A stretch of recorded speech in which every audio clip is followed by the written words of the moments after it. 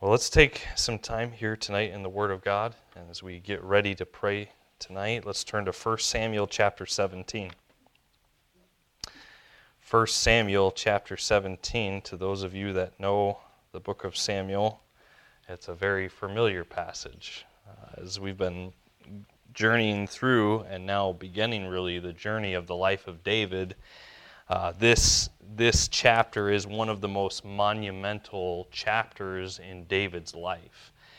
And the ordinary faithfulness and the seemingly mundane things of life is now leading, has led him to trust the Lord and even what he's about to face in the giant Goliath. So as if you've turned there to 1 Samuel chapter 17, let's begin reading here in verse 1. We'll read the first several verses together. Now the Philistines gathered together their armies to battle, and were gathered together at Shiako, which belongeth to Judah, and pitched between Shiako and Ezekah in Ephes-dammim. And Saul and the men of Israel were gathered together and pitched in the valley of Elah, and set the battle in array against the Philistines. And the Philistines stood on a mountain on one side, and Israel stood on a mountain on the other side, and there was a valley between them. Now tonight we're not necessarily looking as Christians at a physical battle between our nation and another nation, although we don't know what's going to happen in the future in that regard. But in our lives, in our Christian lives, we are in a very real spiritual battle. So while there may not be a lot of direct application to us fighting a 10-foot giant, there is some very real secondary application that God wants to make tonight to each one of your hearts in the matter of, am I fearful when it comes to the giants of life, or am I faithful? So let's pray tonight and ask the Lord to work in our hearts.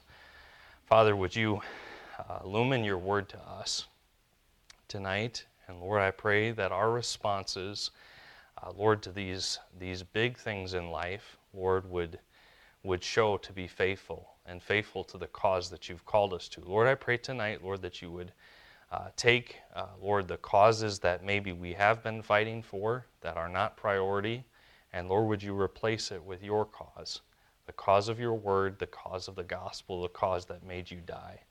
Lord, would you help us tonight? In Jesus' name, amen. The armies of the Philistines and the Israelites are set in array against each other, and it looks like there's no hope. David now, as we saw last week, he took on the job. He went from being a shepherd right into the kingdom as a servant of Saul, and became Saul's armor bearer. And now he's gone from that position back to being a shepherd. Almost like a demotion in one way, but it wasn't. Saul and his men now are going into battle, and they're fearing for their lives when it comes to this giant Goliath who is cursing God's name. And while we're not facing that, like I said, we're fighting a different battle here tonight. We're not fighting political giants that would stand in the way of God's will being done. That's not our main cause. That's not the cause we're fighting for.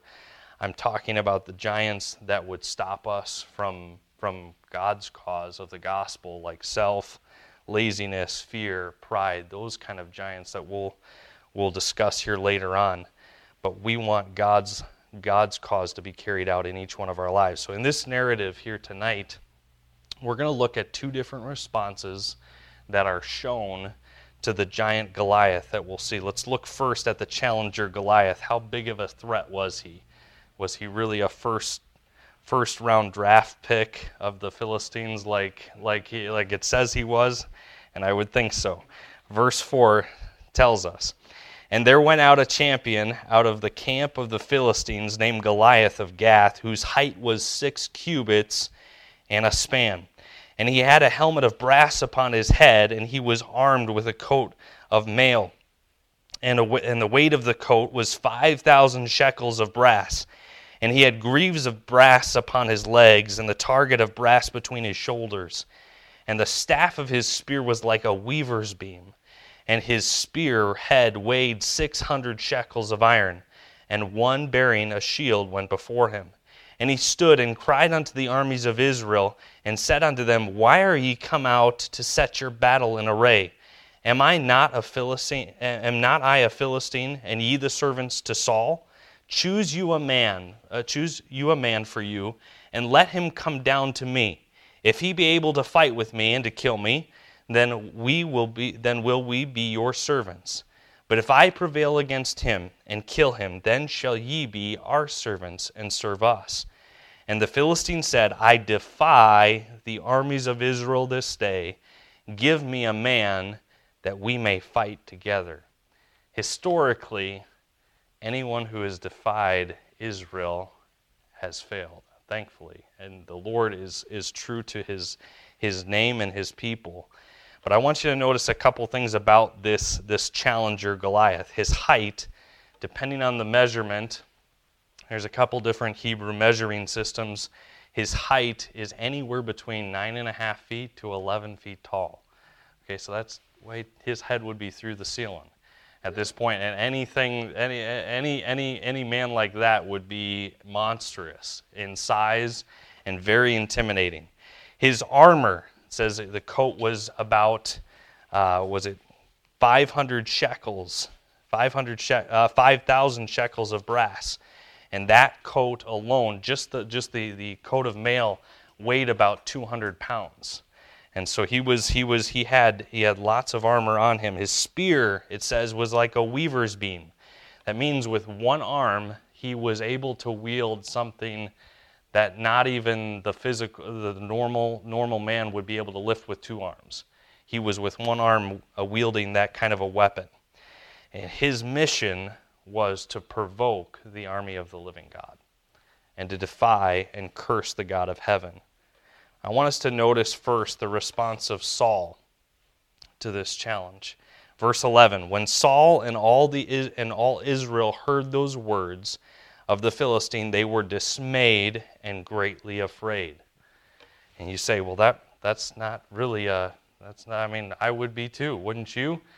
And honestly, if you know God's cause, and you know God's cause is worth fighting for, then your response will be very different. Your response will be like David's.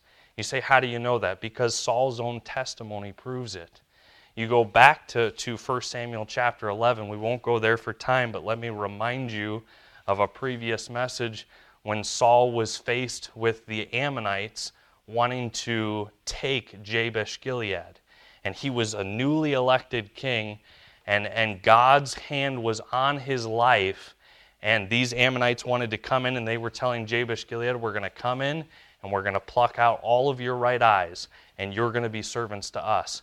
And they call to Saul for help, and what does Saul do? He takes a cow, and he cuts it into a bunch of different pieces, and he sends one piece to every single corner of Israel, and he says, all of you men who need to come and fight with me to save Jabesh-Gilead, because that's God's people.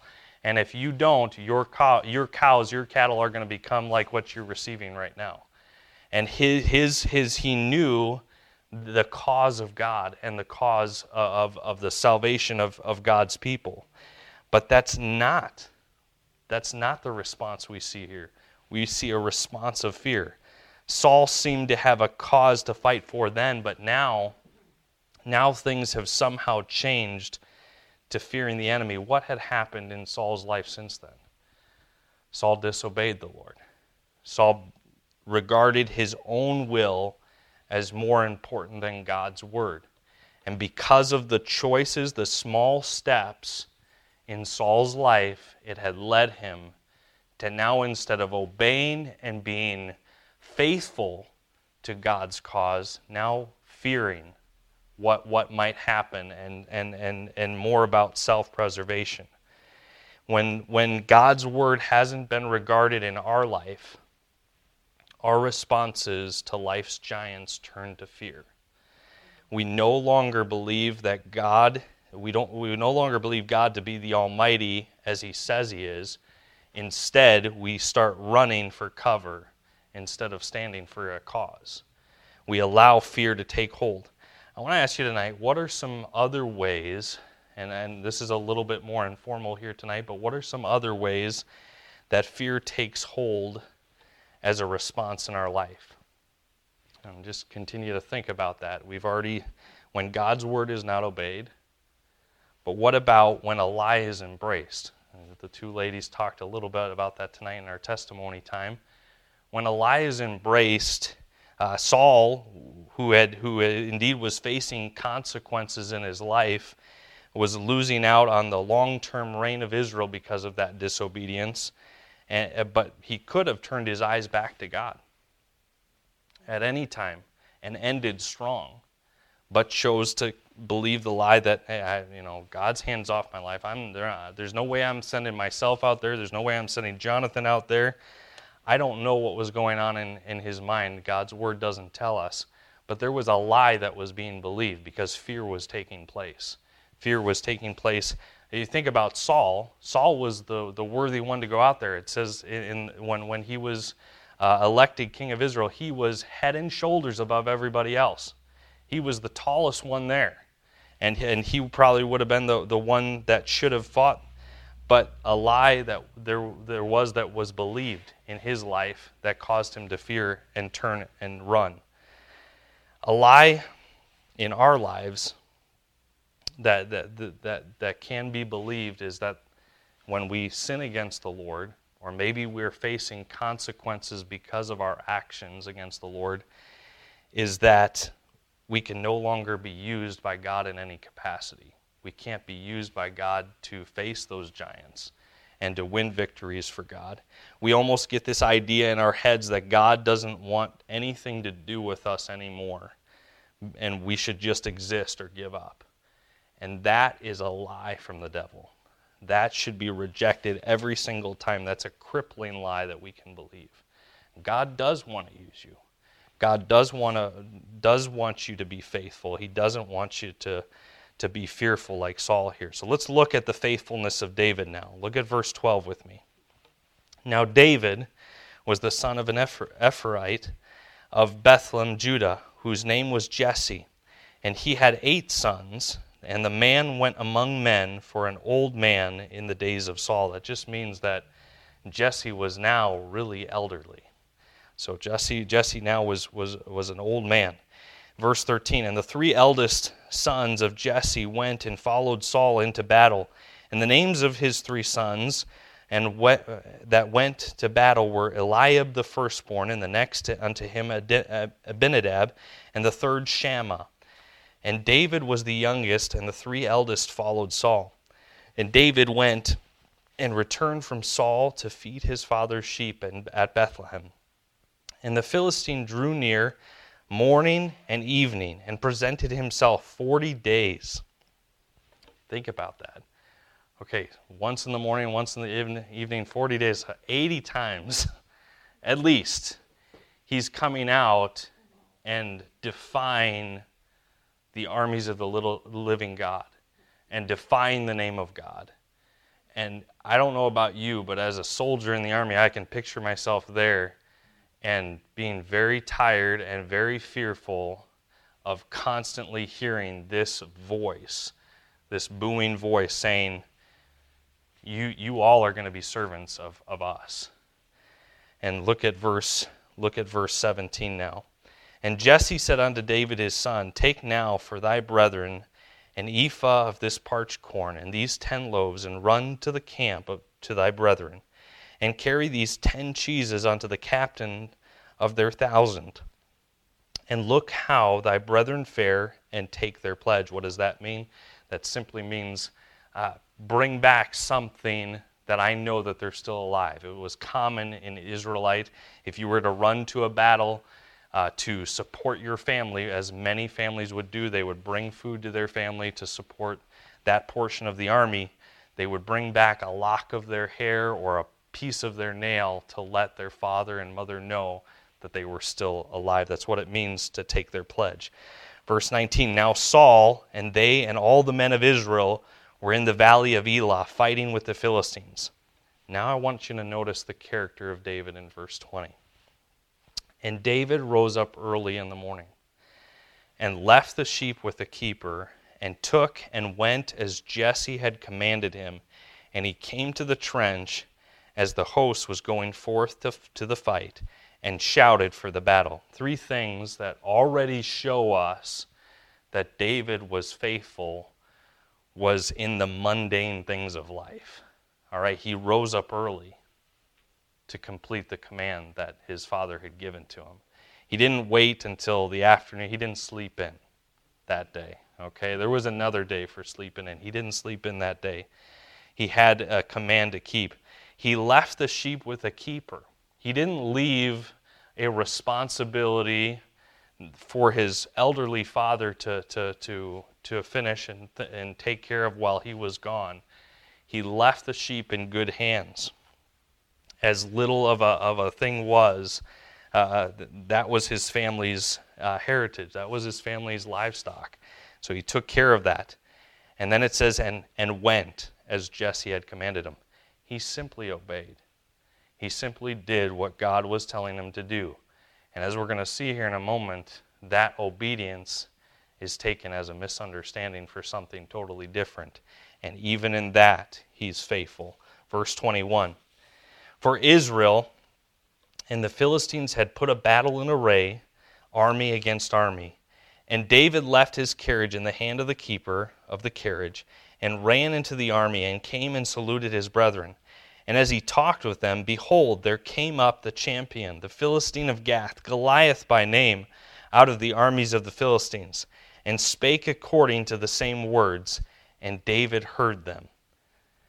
And all the men of Israel, when they saw the man, fled from him, and were sore afraid.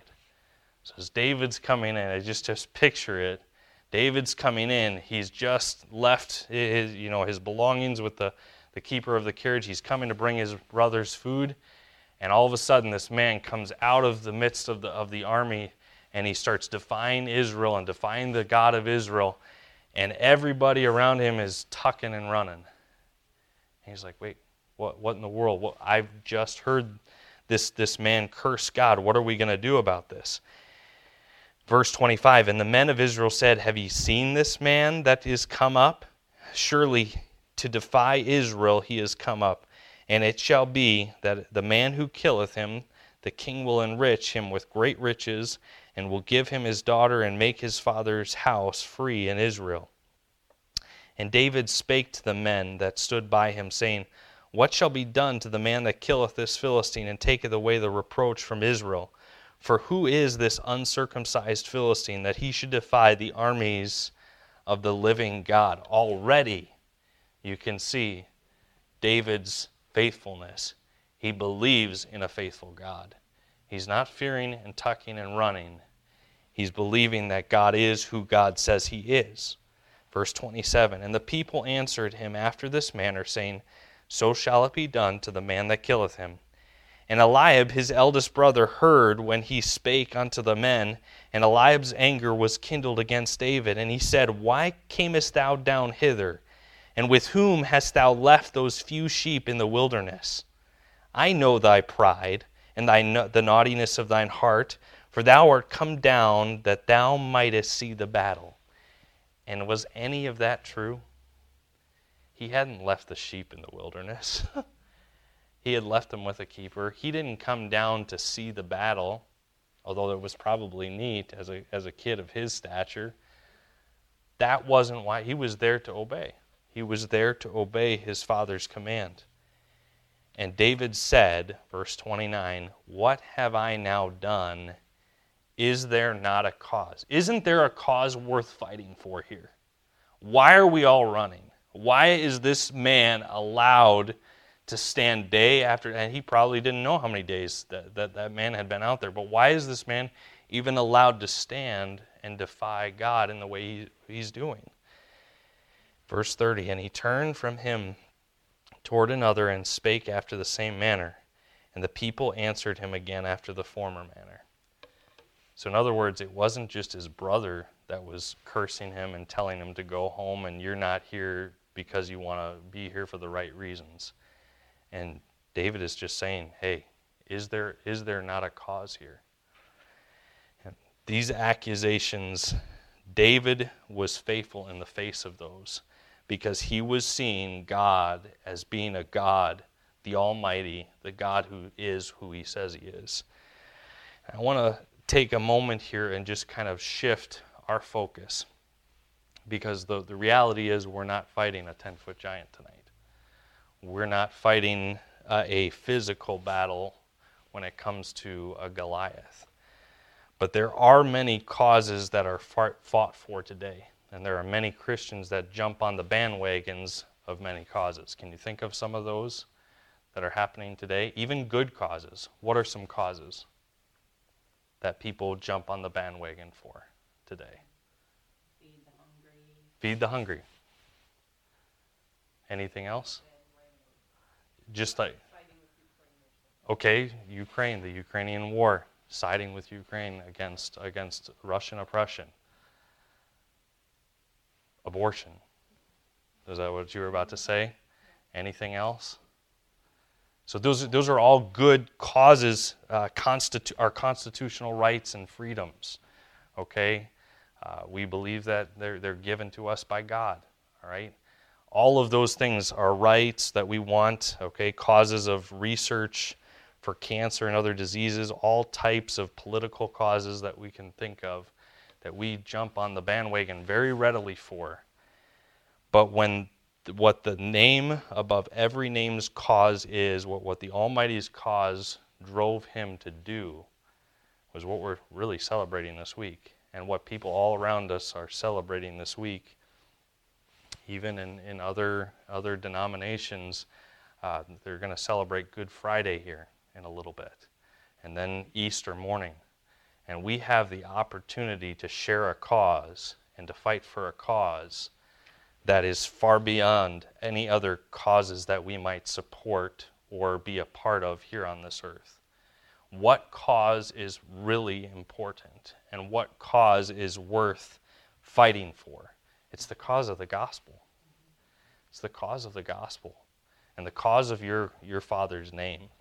You know, when someone says, "Oh my," and sticks, God's word in there, God's name in there, I'm not saying to get mad at them or even to really correct them, because that's what unsaved people do. But how are you responsive to them? Friend, would you not talk about my Savior like that? Can I just share with you how precious my Savior is to me? And I'm just asking you, can you do that from a real heart? Is your Savior actually that precious to you that his cause, his name, is worth not being trampled through the dirt? Is it worth something a whole lot more to you that's worth fighting for? The cause of the gospel. What are the giants in our life? And there's many more than maybe what I have listed here that stop us from this cause. Self-preservation, I don't have time for that. Laziness as a Christian, I'm just lazy. I don't get up and do that. It'd be too much work to go over there and strike up a conversation with them and start telling them the gospel. Or maybe it's the giant of fear. I'm afraid of what they might think about me. I'm afraid of what my reputation, I might be labeled a Jesus freak. I might be labeled this or that. And those giants need to come down. Just like we're going to see next week in David slaying this giant, there are giants for a cause greater than beating that of a Philistine giant that need to come down in our lives if the cause of the gospel is to go forward in our day and age. So may the Lord help us in these days, in this week, be faithful, not fearful.